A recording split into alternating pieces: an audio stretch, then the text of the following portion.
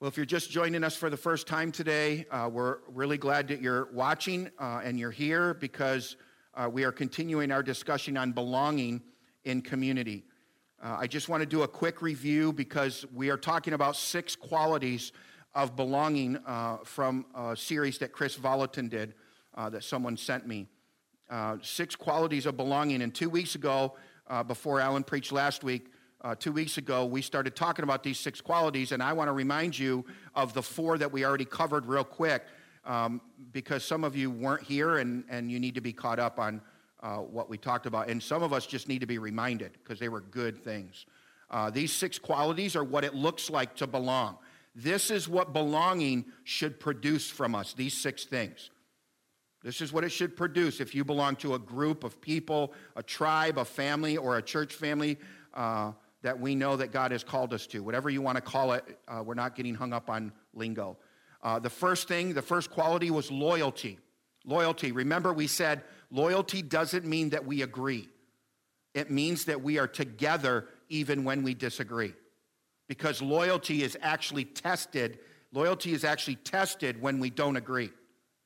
Loyalty also means that when someone is talking negatively about someone in your tribe, you aren't silent about it, which means that we are to face opposition head on with love, of course, and gentleness and meekness and all the fruits of the Spirit.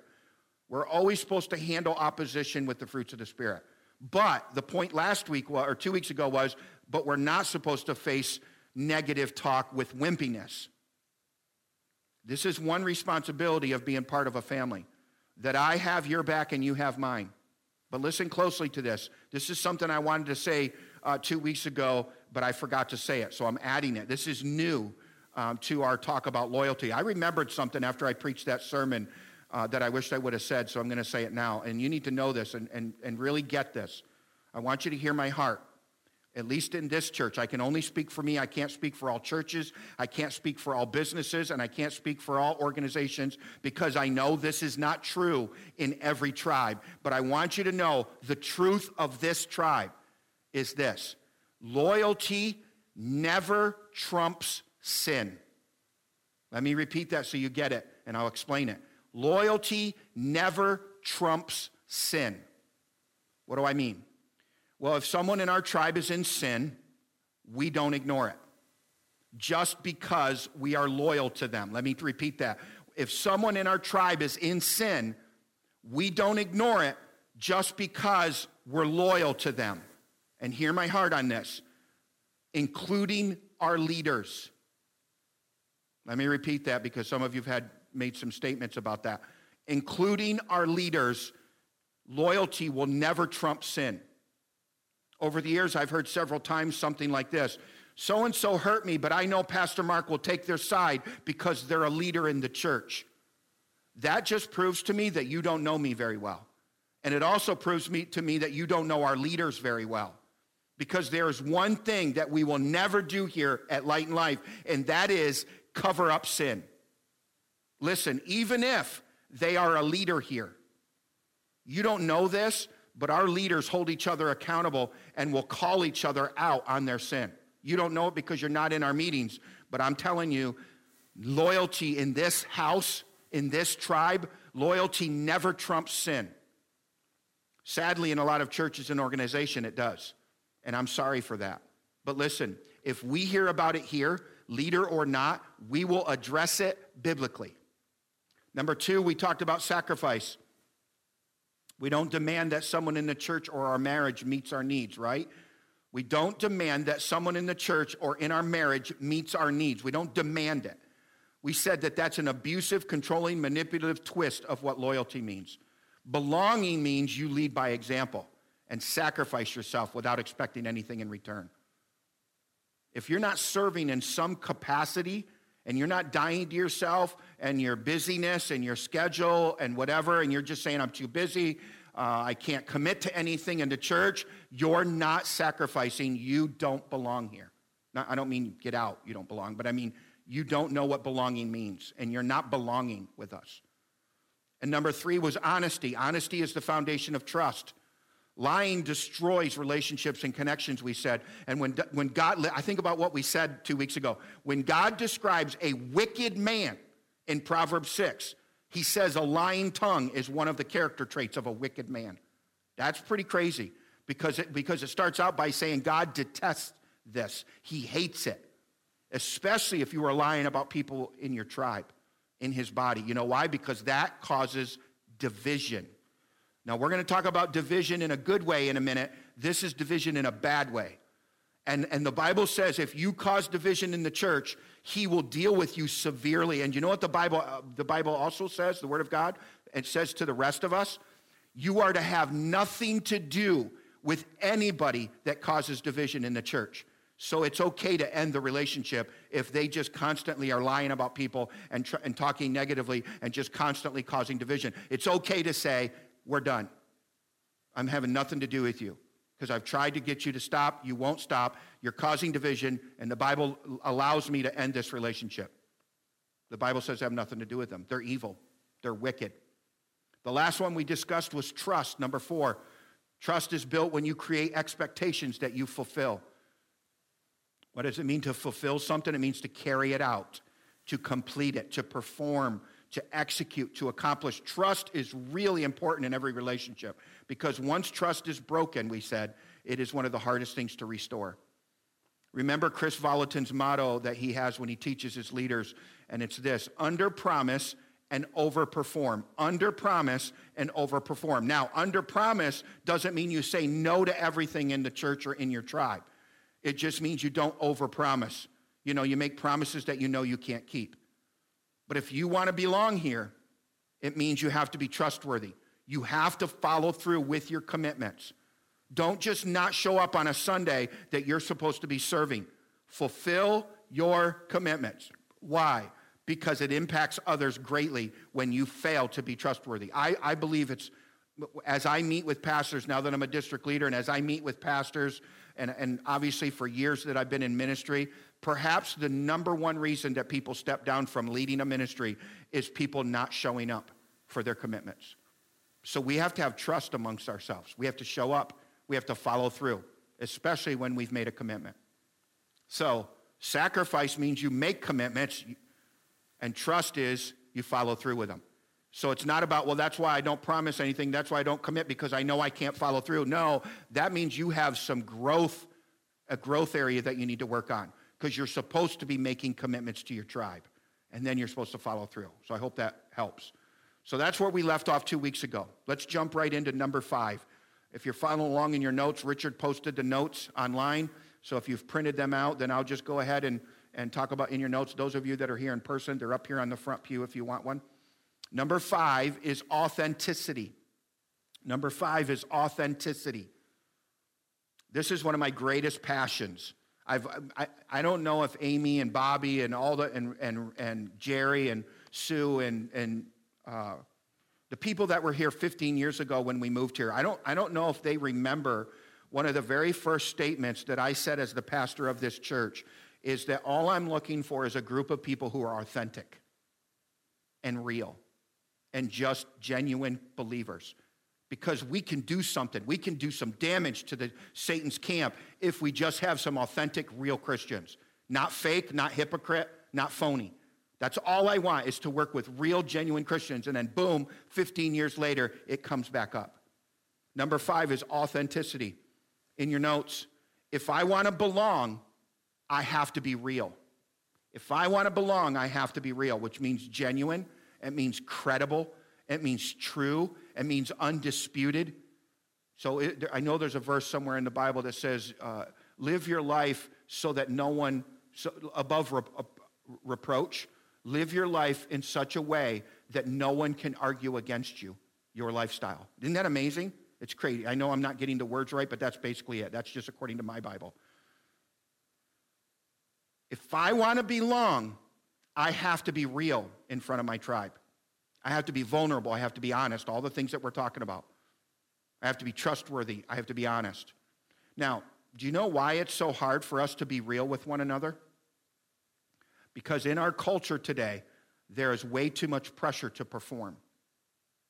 It's one of the reasons why we put a Sunday face on when we come to church and we pretend that everything is okay because we don't want to make a big scene. And yet this is the place, hopefully, that you feel safe enough to be vulnerable and just tell us exactly what's going on and be real with us. And stop faking it. Chris said in his sermon, and I'm going to tell you that Chris said it because it's going to sound kind of harsh, and I don't want you to be mad at me. He said, people are like chameleons anymore. They change their opinions and standards and morals, listen, based on who's in the room with them. Let me repeat that. People are like chameleons. They change their opinions, which isn't a big deal, as much as they change their standards, which is a bigger deal, and even a more bigger deal, they change their morals based on who's in the room with them. And that is so sad. What happened to being a people and leaders and a nation with convictions, with beliefs, with standards, and with values? Listen, I don't know if you watch the news anymore. I've only started watching a little bit since my inner healing recently because of the what's happening in Afghanistan.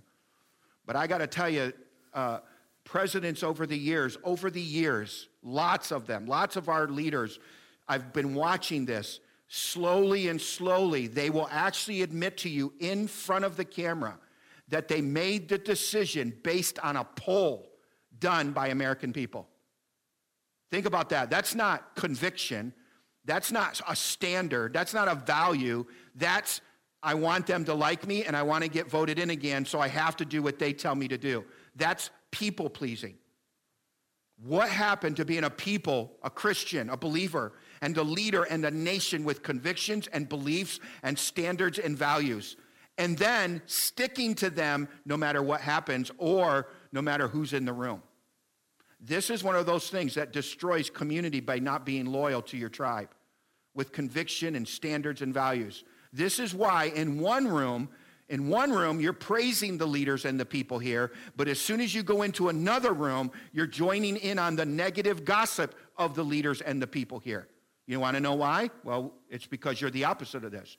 Because you are not genuine. You are a chameleon. It means you are fake. You are a hypocrite. You're a phony. And as Danny Silk put it in Keep Your Love On, remember that series? What did he call these people? Chocolate-covered dragons. Listen, I'm not saying I'm perfect with this just because I'm preaching it. My point is we need to help each other with this. You help me and I'll help you to be real, genuine believers for Christ. The world needs us to be real and genuine believers. We cannot afford for any of us to be going to church on Sunday and yet living in the world the rest of the week. Do you know what that does to the world? It just confuses them. Well, if you don't actually act any different than me, why do I need your Jesus? Why do I need to go to church? You know, I've actually had people say to me when I've run into them after they've visited our church, and I've actually said to them or asked them, so why didn't you come back? And I can remember one guy specifically, but numerous people have told me this over the years. Well, after I got there and I saw so-and-so there, either on the stage or leading something, and they were at a party with me the night before, getting drunk and getting high, I realized, I came in for something different, and I didn't find different. I found the same. So I realized then, maybe I don't need God, maybe I don't need church, because they're living the same way I'm living. I want you to think about how powerful that is. I'm convinced when people finally come to church, it's because they're actually looking for something different. And so they better run into people who are different. Does that make sense? We better be different than the world, because we're only aliens here. Going back to my point about miracles, because we're only here temporarily, right? We're aliens of this planet. We're only visiting for a while. We don't want to cause confusion to the world by going to church on Sunday and then living like the world the rest of the week. Do you realize that there are people who do not like what you believe? Do you realize that there are people who do not like what you believe? If you don't believe me, watch the news. There are people who do not like what you believe. You know what I say to that? So what? And are you ready to handle that in a Christ-like way? when they come against you and against your beliefs? Are you going to hold to the truth? Are you going to stick to your convictions? Are you going to keep your standards high? Are you going to get off the fence and live with godly morals? In your notes, God needs us to stop being wishy-washy.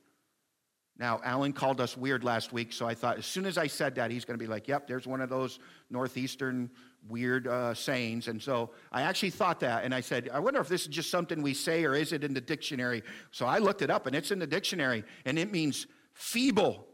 It means God wants us to stop being feeble, stop being weak, stop being spineless, stop lacking boldness. That's what it actually means, to stop being wishy-washy. Listen, I want you to listen to this very closely. We're going to see it in a minute. Warning people, sometimes loudly like I'm doing right now because I'm warning you. Warning people, sometimes loudly, that they're going down a path of destruction, listen, is loving. It is loving to warn people that they are going down a path of destruction. But remember, do it with the fruits of the Spirit, not out of control, screaming and angry. Well, who am I to tell them how to live, Pastor? You're a Christian. That's who.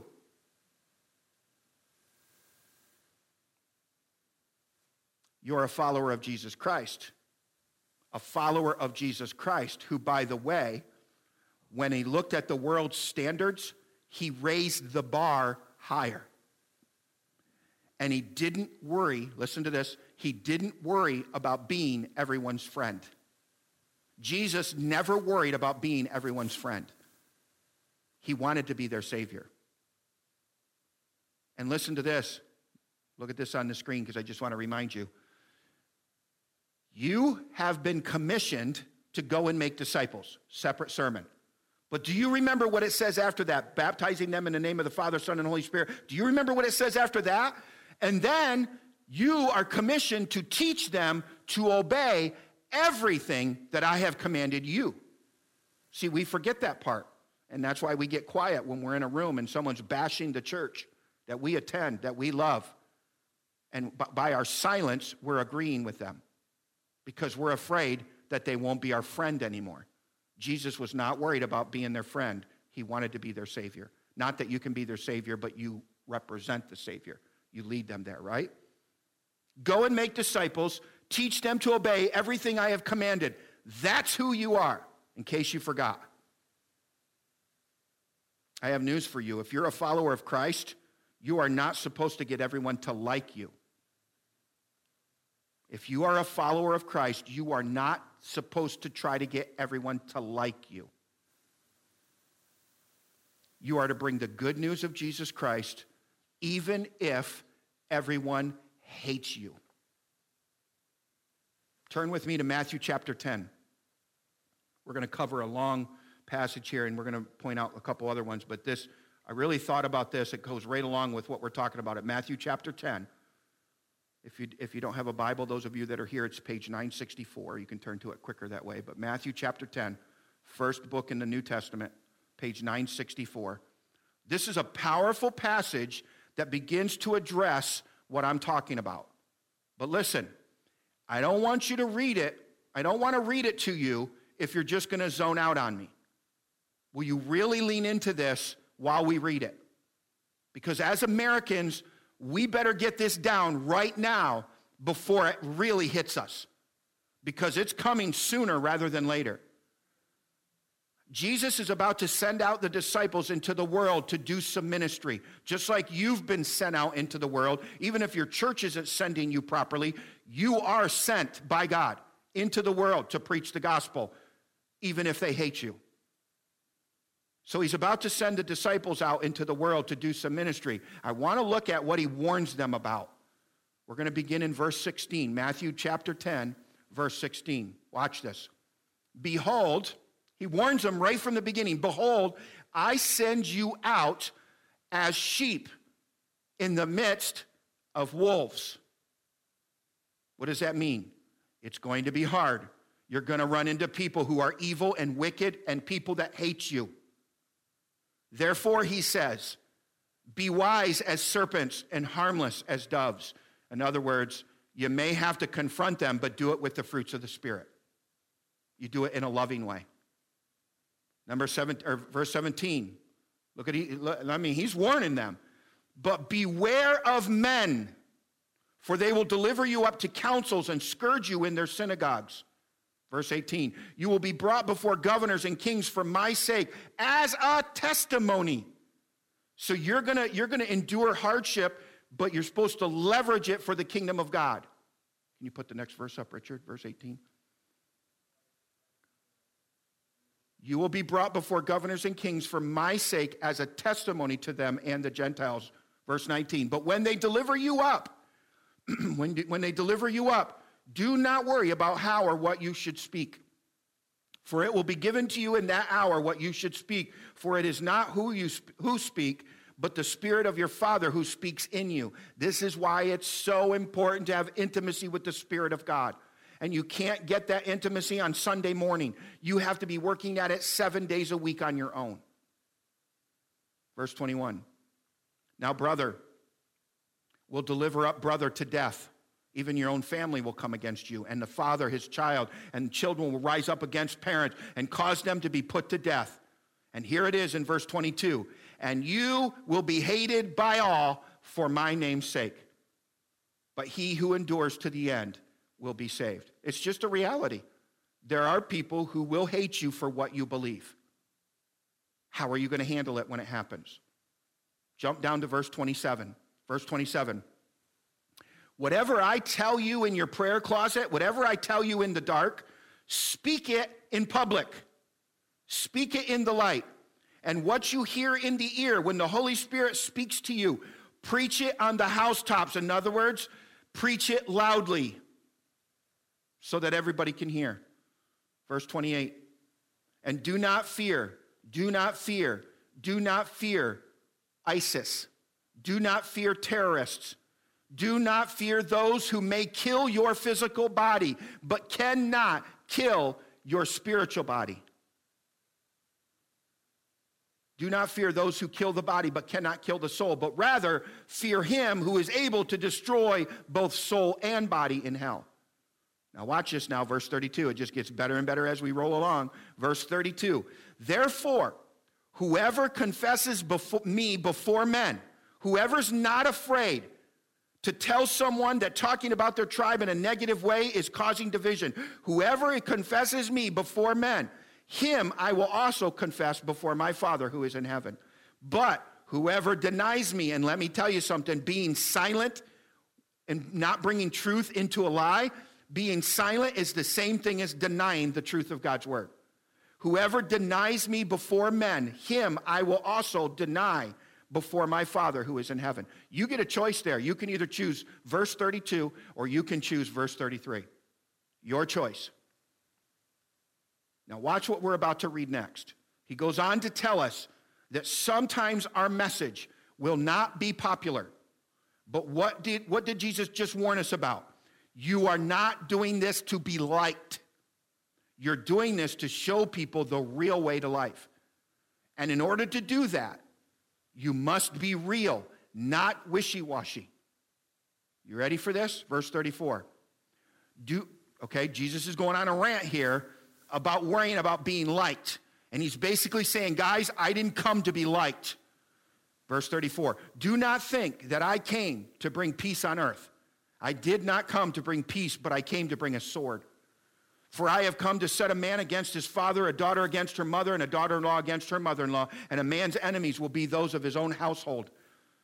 He who loves father or mother more than me.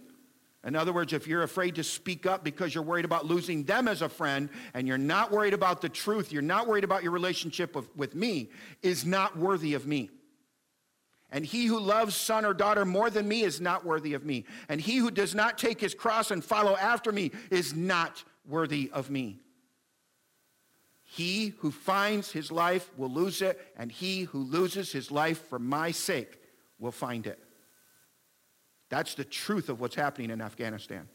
That's the truth of what's happening. Some people are losing their earthly life, but they're finding eternal life. What is my point? It is this in your notes. This is my point to hammer it home. It is more important to be real than to be liked. It is more important to be real, authentic, and genuine than to be liked by other humans. It's more important to be real than to be liked in God's eyes because he wants us to be loyal. Let me go back to number one, go right through. He wants us to sacrifice. He wants us to be honest always. He wants us to be trustworthy. And in order to belong, you have to be authentic. You have to be real with yourself, with your tribe, and with the world. What you're doing is wrong, and it leads to destruction. But I have an answer for you. Let me show you the answer, Jesus. Number 6, the last quality of belonging is perseverance. Perseverance. This one surprised me that it was on the list, but it's so good. Because here's the bottom line. The bottom line is that people give up too easily. People nowadays give up way too easily. And I really want you to listen to this because when Chris talked about this, it just blew my mind. And because, when you open the Word of God and you start studying this stuff out, or you're listening to someone else and what God showed them, it just blows you away. And it's like a light bulb went off because you all know that the way my mind works is all relational. And I have filing cabinets. And I'm not sure what light bulb went off, but I'll tell you what, this is new information to me that blew me away. Because he actually talks about why do you think people give up so easily nowadays? More than they used to in the 50s or the 40s or the 1900s or the 1800s. Why do you think people don't push through hard times, don't push through offense? And why do they quit? Why are they bouncing from church to church looking for the perfect pastor with the perfect people in there where they will never be harmed and never be hurt? Why do you think so? Because we live in a society today, he said, that embraces a cohabitation value system. Right? Isn't this true? Nobody's getting married anymore. Everybody's just cohabitating. Everybody's just living with each other. They're afraid to sign a paper. They're afraid to make a commitment. They want a way out. You may want to write that in your notes because it's not in your notes. But the reason that people give up too easily, if you want to write it in your notes, is because we live in a society today that embraces a cohabitation value system. Do you know what this value system speaks? It's a bunch of lies, but you know what it speaks? The cohabitation is a moral standard that says, I don't care what God says. I won't get married. Why? In case it doesn't work out. That gives me a way out. If I get mad or if I don't get what I want, we never really made any kind of real commitment anyway, so I'm out of here. Then this ungodly cohabitation standard slithers its way into the church like he did into the garden. And it says, I never really committed to your church anyway. I never tithed, I never served, I never belonged, so it's easier for me to leave when you upset me, Pastor, or if I don't get what I want. I'm out of here. One of the problems we have is this cohabitation thing. Nobody makes commitments anymore, not even to their tribe, not even to their local church. Listen, we have to ditch the cohabitating value system and embrace godly things like longevity and endurance and perseverance and have covenant, as Alan spoke and started this whole thing out, covenant communities. People who are in it, as I've been saying throughout this whole series, people who are in it for the long haul. And if divorce is not an option, that means we have to work it out. We're forced to work it out if separation is not an option, which I'm not saying biblically that in marriage, divorce is never an option. But honestly, we now give up and run way too easily, way too quickly. In your notes, cohabitation says, I'll stay with you as long as you please me. Think about that. Cohabitation says, I'll stay with you as long as you please me. Covenant says, I'll lay down my life for you. I die to myself for you. Every Sunday, every day, and that's why I'm going to the children's church meeting next at 9 a.m., because I really don't want to commit. I don't know if I can, but I'm going to, because I know God's been telling me to get involved. And I'm going to get involved because I'm going to lay down my schedule. I'm going to lay down my busyness. I'm going to lay down my life for these children because these children are part of my tribe, and I'm responsible for them just as much as Pastor Mark is and the children's church leaders. And I'm a parent who sends my kids down there. Why would I stay up every Sunday in the service and let someone else take care of my kids Sunday after Sunday after Sunday? If I have somebody who's ministering to my kids, I want to get involved in that. And at least once every 2 months, I want to serve. Right? Laying our life down for someone else. That's covenant.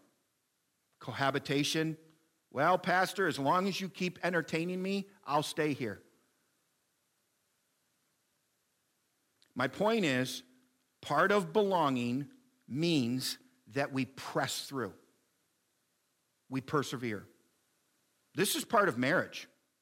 I hope Keith and Katie are listening up. This is their counseling session. Part of marriage is that you don't wake up every morning with butterflies in your stomach for that person. You just don't. Sorry, Keith and Katie, to break the news to you, but you're not going to wake up every morning 25 years down the road with butterflies. I know Chester still does. I get that. Chester's different. He is an amazing husband. But not all of us wake up in the morning with butterflies in our stomach for that person, especially when they've been snoring all night. Especially when they've been hogging the covers all night. Right? The point is, you have times when you feel great and times when you don't. Here's the key that Chris pointed out. What you do when you don't feel great about the things that are going on. What do you do? What do you do when you don't feel great? Will you be committed or will you just be cohabitating? And he gives the answer for longevity and endurance in a covenant relationship. Here's the answer for longevity and endurance in a covenant relationship, which I hope we have in our tribe. I hope you have it in your marriage, and I hope you have it in your friendships. Here's the key. Do the same things you do when you feel great when you don't. Do the same things you do when you feel great about the relationship when you don't feel so great about the relationship. Just keep doing the same positive things. Keep meeting their love language. Keep doing those things. Do what you do when you feel it, when you don't. We all need work in this area. I'm not going to just point the finger at me. I think we all need work in this area. Do the same things you do when you feel great, when you don't. That's the key to longevity and endurance in a covenant relationship. You do that and you'll have a great marriage. You'll be a great employee. You'll be a great leader. If you do what you're supposed to do, even when you don't feel like it. Now, these are the responsibilities that we have, these 6 things.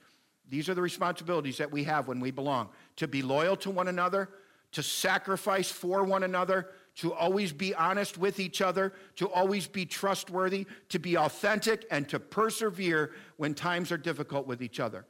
But I want to show you the bigger picture of what it means to belong as we close this out. It's going to be a little bit, but I just want to show you that. From Isaiah chapter 61. Isaiah chapter 61, if you want to turn there with me. Isaiah 61. I want to show you the bigger picture of what it means to belong. And I hope you understand by now that what God is up to is always bigger than us. Let me repeat that. What God is up to is always bigger than us. It's always bigger than your local church.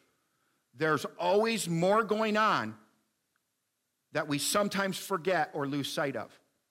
So I want to show you and remind you of that from the prophet Isaiah. Are you ready? Starting with verse 1, Isaiah 61. The Spirit of the Lord is upon me. Is it on you? Is the Spirit of the Lord upon you right now and every day when you go to work? The Spirit of the Lord is upon me because the Lord has anointed me. What does that mean? And we sang about it in one of our songs. He has made me whole. He has made me whole. This is what this means. The Spirit of the Lord is upon me, and the Lord has anointed me. He has made me whole. I was once broken, but he's made me whole. Why? There must be a reason why I need to be healed and I need to be made whole. Why? Why do I need to deal with my own junk first? Why? Well, he tells us, because I need you to preach good tidings to the poor. I'm going to send you to heal the brokenhearted, to proclaim liberty to the captives, and the opening and setting free of prisoners who are bound in chains. I need you to do that. So you need to be healed first. You need to be made whole. Verse 2, to proclaim the acceptable year of the Lord, and not only the good stuff, I need you to proclaim the bad stuff. Goes back to what we were talking about earlier, right? And the day of vengeance of our God. To comfort is another goal that we're supposed to do. We are to comfort all who mourn. Verse 3, to console those who mourn in Zion, to give them beauty for ashes, the oil of joy. We're supposed to give joy for mourning, and to give out praise, the garment of praise for the spirit of heaviness. Now, why must we do that? Why must we do that? It goes on to say that they, those who we are ministering to, that they may be called trees of righteousness, the planting of the Lord, that he may be glorified. Now watch this. This is the reason that they need to be made whole by your ministry to them. Let me repeat that.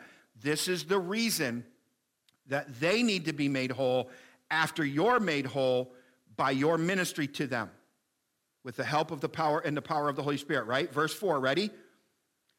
Once you're made whole and they're made whole, they will rebuild the old ruins. They shall raise up the former desolations.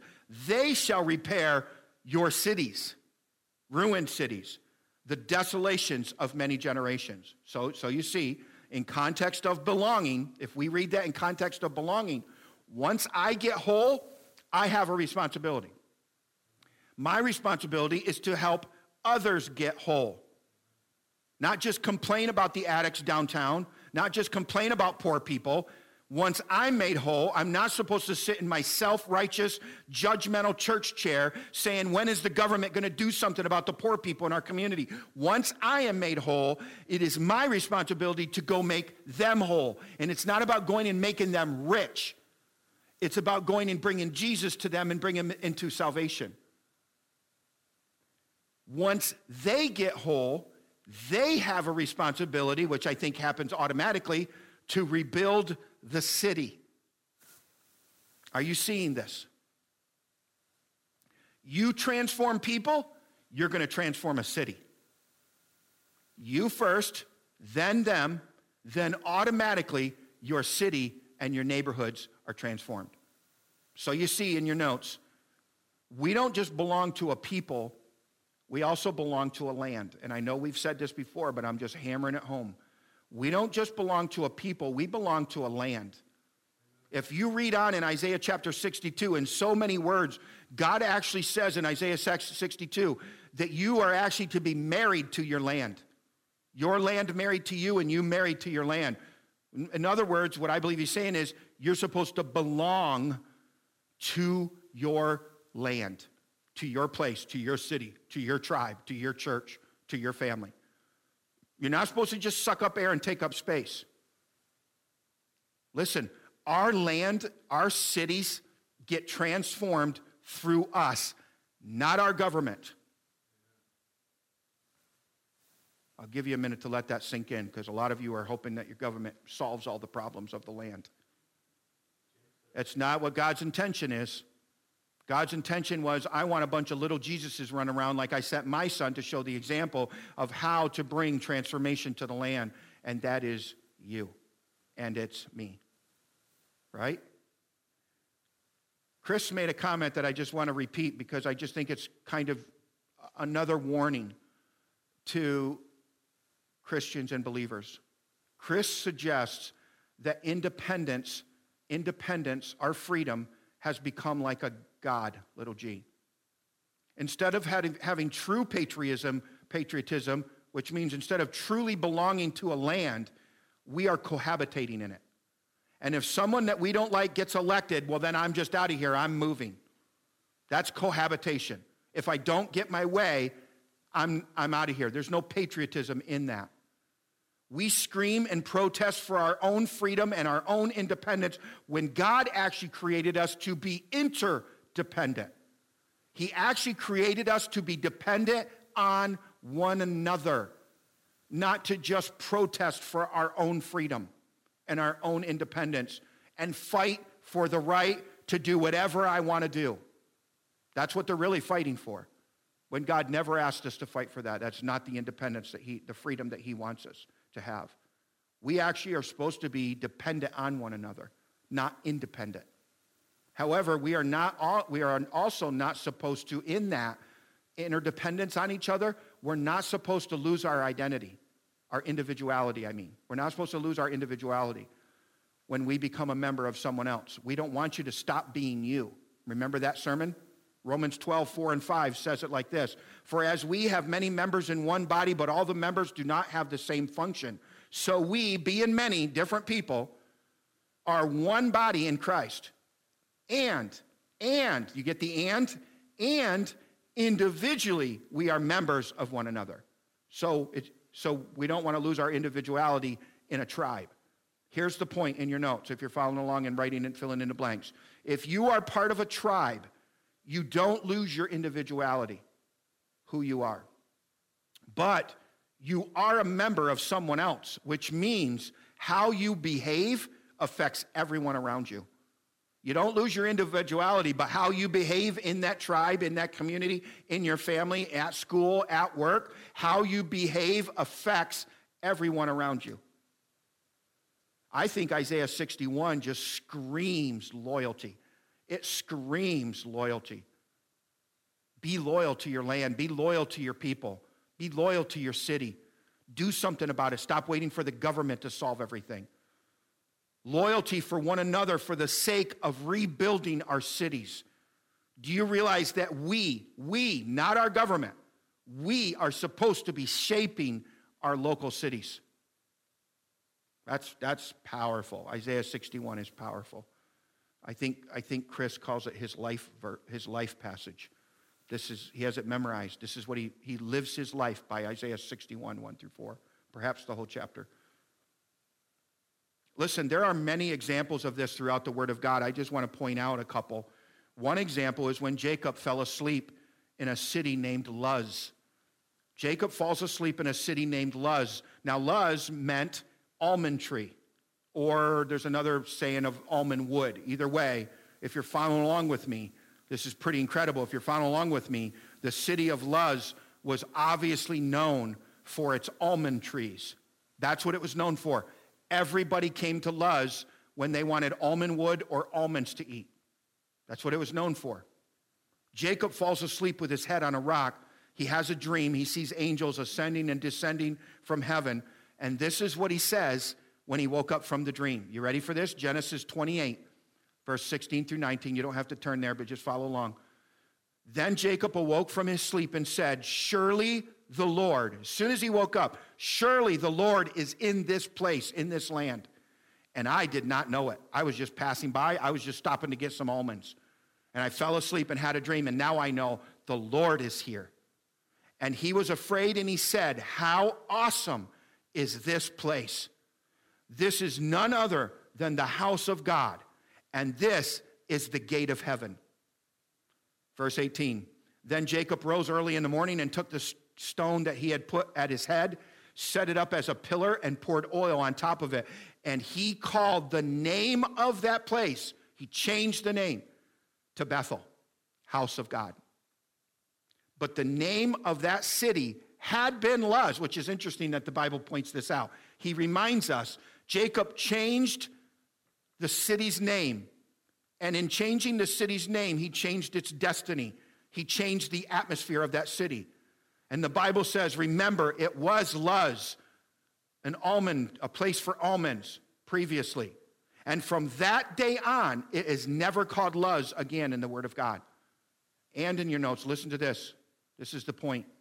Jacob's encounter with God, Jacob's personal encounter with God redefined the land of Luz. I want you to think about yourself. Put your name in there. Penny's encounter with God redefined Du Bois. Pretty powerful when you put it that way. That's a wow moment. So later on, if you read your word, David goes there. Jesus actually goes there. Abraham goes there. But my point is this: that encounter with God that Jacob had actually changed the destiny of that land. And after this encounter with God, people didn't just come for almonds anymore. Now when people came there, they started to have an experience with the presence of the living God in this place called Bethel. In your notes. It went from being defined as having almonds to being defined as having an open heaven. And I hope what you see in the first statement above that is your encounters with God can do the same thing for your city. It can go from being known to having powdered metal plants to having an open heaven. It can go from being known to having the most windmills to having an open heaven over it. And you know where it came from?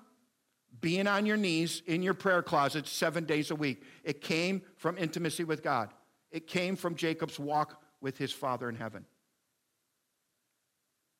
And when people from that day on, people went there to find God, not almonds, not just almonds. And if you read all the stories that happened in Bethel, powerful things happened there. Think about this. Jacob's personal encounter with God redefined what that city was all about. I just want you to think about this. Can it happen here? Can it happen in Du Bois? Can it happen in Sykesville? Can it happen in Big Run? Can it happen in Punxsutawney? When Abraham left his hometown, another example is when Abraham left his hometown to go out to the place where he would receive his inheritance.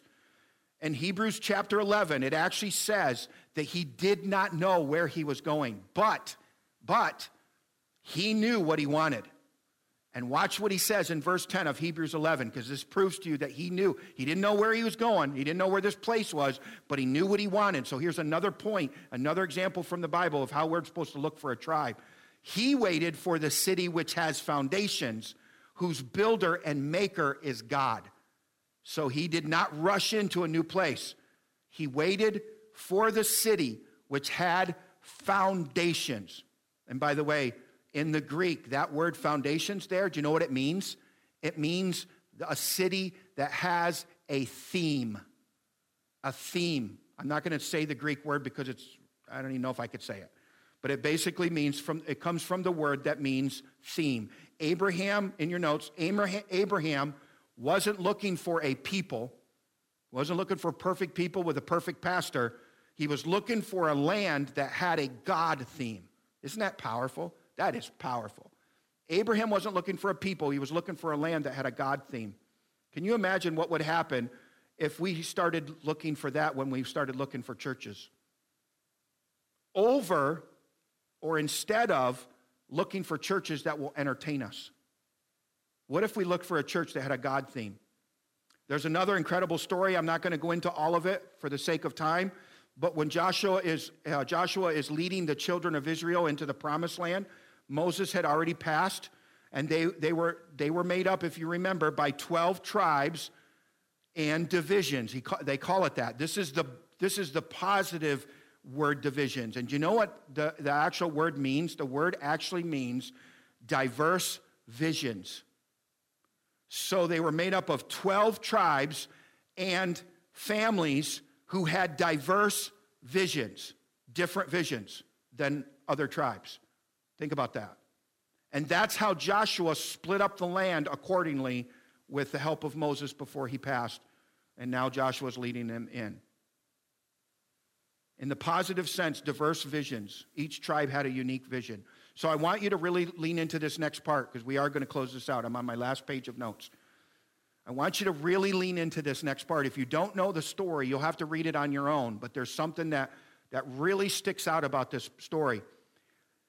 When Joshua was splitting up the land, as they were having conversations, as they were marching into the promised land, Moses promised Caleb first pick of whatever piece of the promised land he could have. First pick. Listen to this. First pick, folks. First pick. Now, if we are completely honest this morning, and we had first pick of any piece of the promised land. Now, maybe I'm only speaking for myself because I, can be lazy at times. What are we going to choose if we had first pick of the land, of any piece of the promised land? I have a feeling we would pick the easiest and the best. A land that just produces on its own, and all we have to do is sit in our hammock, lay in our hammocks, and let it produce on its own and just sit back and enjoy. Do you know what Caleb chose? This is what he said, and he said it to Moses before Moses died. He said, I'll take Hebron. I'll take Hebron. You know what Hebron was known for? The land of the giants.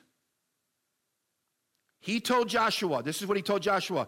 Listen, when Moses was alive, I told him, when he was alive, I want the land of the giants because I want to defeat the piece of land that is keeping everyone else out of the promised land. So send me there. That's where I want to go. That's where I want to heal that land from the land of giants. And he had first pick, and he chose the land of giants. He chose a land where there was going to be battle from the moment they crossed the border. Now, if you're looking for a farming church tribe, if you're looking for a farming, because there was an actual tribe, if you read the story, there were 2.5 tribes who didn't even want to go into the promised land because when they saw the land on this side of the river, they told Moses, they said, we don't want to go any further. This land is perfect for farming. Perfect for farming. And he's like, no, we're all going into the promised land. He's like, no, this is our promised land. We're not going any further. And Moses actually said, okay, you're being stubborn. I'll give you this land as long as you go into the promised land with us and help the other tribes set up their nations. So think about this.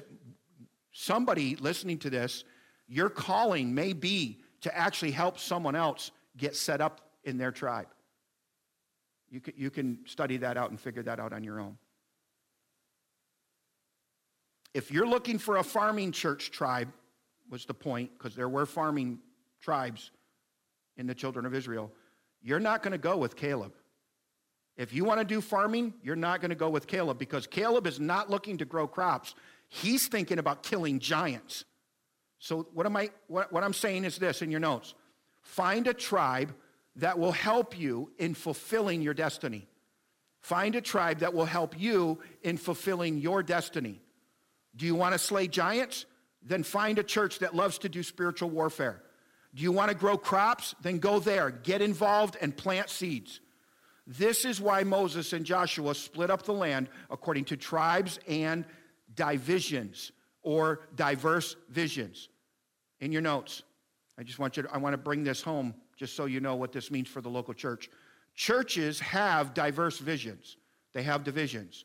Find a place that you can help to fulfill their specific vision. And if you're going to help them fulfill their specific vision, you have to get involved. You have to belong. You have to do everything we've talked about up to this point. Find a place that you can help to fulfill their specific vision. What is our vision? To be a place where people find hope, healing, and purpose in Jesus Christ. My question to you this morning is, what are you going to do to help us fulfill that vision? That we have not fulfilled that vision. It's stretching us. It's making us run after it. And we do it by experiencing God, loving others, and living to serve. And we also do it by going and making disciples, baptizing them in the name of Jesus, and teaching them all the commands that I've taught you. This is how you do it. We already know how to do it, but we don't want you to join Light and Life Church if you don't buy into the vision to be a place of hope, healing, and purpose. So think about it like this. If you wanted to become an actor, where would you move to? Those of you that are with me in person, where would you move to? California? Hollywood, California. Okay? Why? Because the land facilitates your purpose. Right? If you want to be a model, you would probably go to New York City. If you wanted to be a country singer, you'd probably move to Nashville. Why? Because the people there have poured into that land, and the land now cries out a certain DNA. The land, go back to Abraham, the land has a theme. I just want you to see that. I just want you to see that God hasn't just given you a people to belong to. He's given you a place to belong to. A place with a diverse vision and a place where you can fulfill your destiny. And this morning when I came in and just prayed over this and I was making notes, this is where I went. This is what I was trying to explain to the pastor's cabinet about the last part of our vision. To be a place of hope, healing, and purpose. Your purpose is part of our vision statement. We want to be a church that helps you find your place, your purpose in the kingdom of God, your ministry, your calling, your specific passions and your desires, and then release you and set you free to minister to the land. That's what it means at the end of our vision statement, to find your purpose in Jesus Christ. Listen, you have a responsibility to a land, and the only way that your city will change is if you believe that.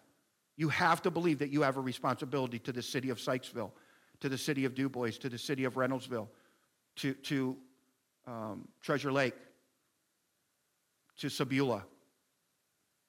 You have a responsibility to the land. And the only way your city's going to change is if you believe that. It's about perspective and attitude.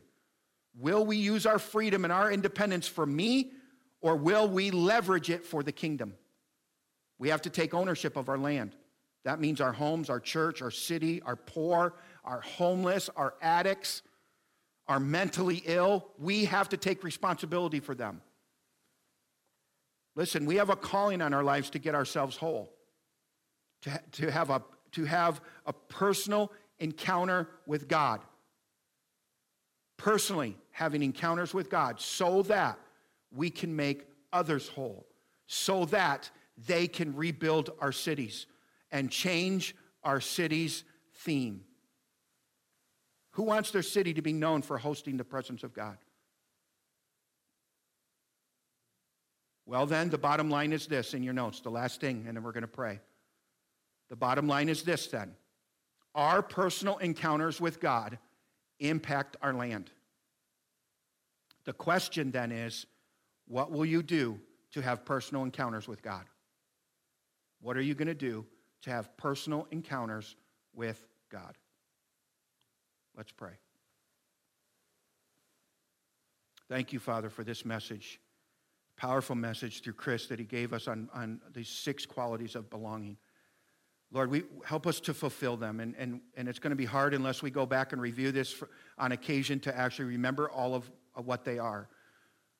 But Lord, I think if we're just honest and genuine and vulnerable, if we just have personal encounters with the Holy Spirit, we're not going to have to remember a sermon 10 years down the road. The Holy Spirit's going to remind us. So we're asking for these seeds to be planted in the hearts of the listeners, in my heart, that fruit may come from them, that as a seed gets planted into the ground, life might get a little bit harder because once a seed goes into the soil dries up and it starts to push and put pressure on that seed until it finally pops open and life comes from it. And so, Father, we don't run from the pressures and the circumstances of this life because we know all the pressures that we face are supposed to produce life. It's what squeezes the hard outer shell, the old sinful nature. It squeezes it, and it puts pressure on it. And it causes us in times of darkness and fear and worry and panic to lean into you. And boom, we get pressured so much, and we lean into you, and life springs forth. And then we start working our way up through the soil, and all of a sudden we're exposed to the world. And we turn into a tree that produces fruit that the world just runs to feed on. Think about this imagery. That's all we want to be for you, Lord. That's all we want to be for our family, our biological families, our first ministry. That's what we want to be for the local church. That's what we want to be for our tribe. We want to be loyal. We want to sacrifice. We want to be honest. We want to persevere. We want to be authentic. We want to be real. We want to stop being fake because we don't want to confuse the world any more than they're already confused. We want to be different. We want them to come in and find different. Something they're looking for. And Father, lastly, we want to change our cities. And now we know that it doesn't happen by just launching a ministry into the city. It happens through my personal encounters with you. Will you show me and help me? Show me how to do that, but also I'll do my part, you do your part. My part is I need to free up time, stop being so busy to serve the church, and also spend time in my prayer closet, to spend time with you, and to be committed, so committed to that, because now I know that's actually what's going to change others and change me, change others, and change my city, is my own personal encounters with the King of Kings and the Lord of Lords, my daddy in heaven, my Savior Jesus, and hanging out with the Spirit of God every day. Who wouldn't want that? In the name of Jesus, amen. I love you guys. Have a great week. Thank you for listening to this message from DuBois Light and Life Church. We hope you're blessed by it. To hear more messages or get more information about Light and Life Church, please visit DuBoisFMC.org or check us out on Facebook.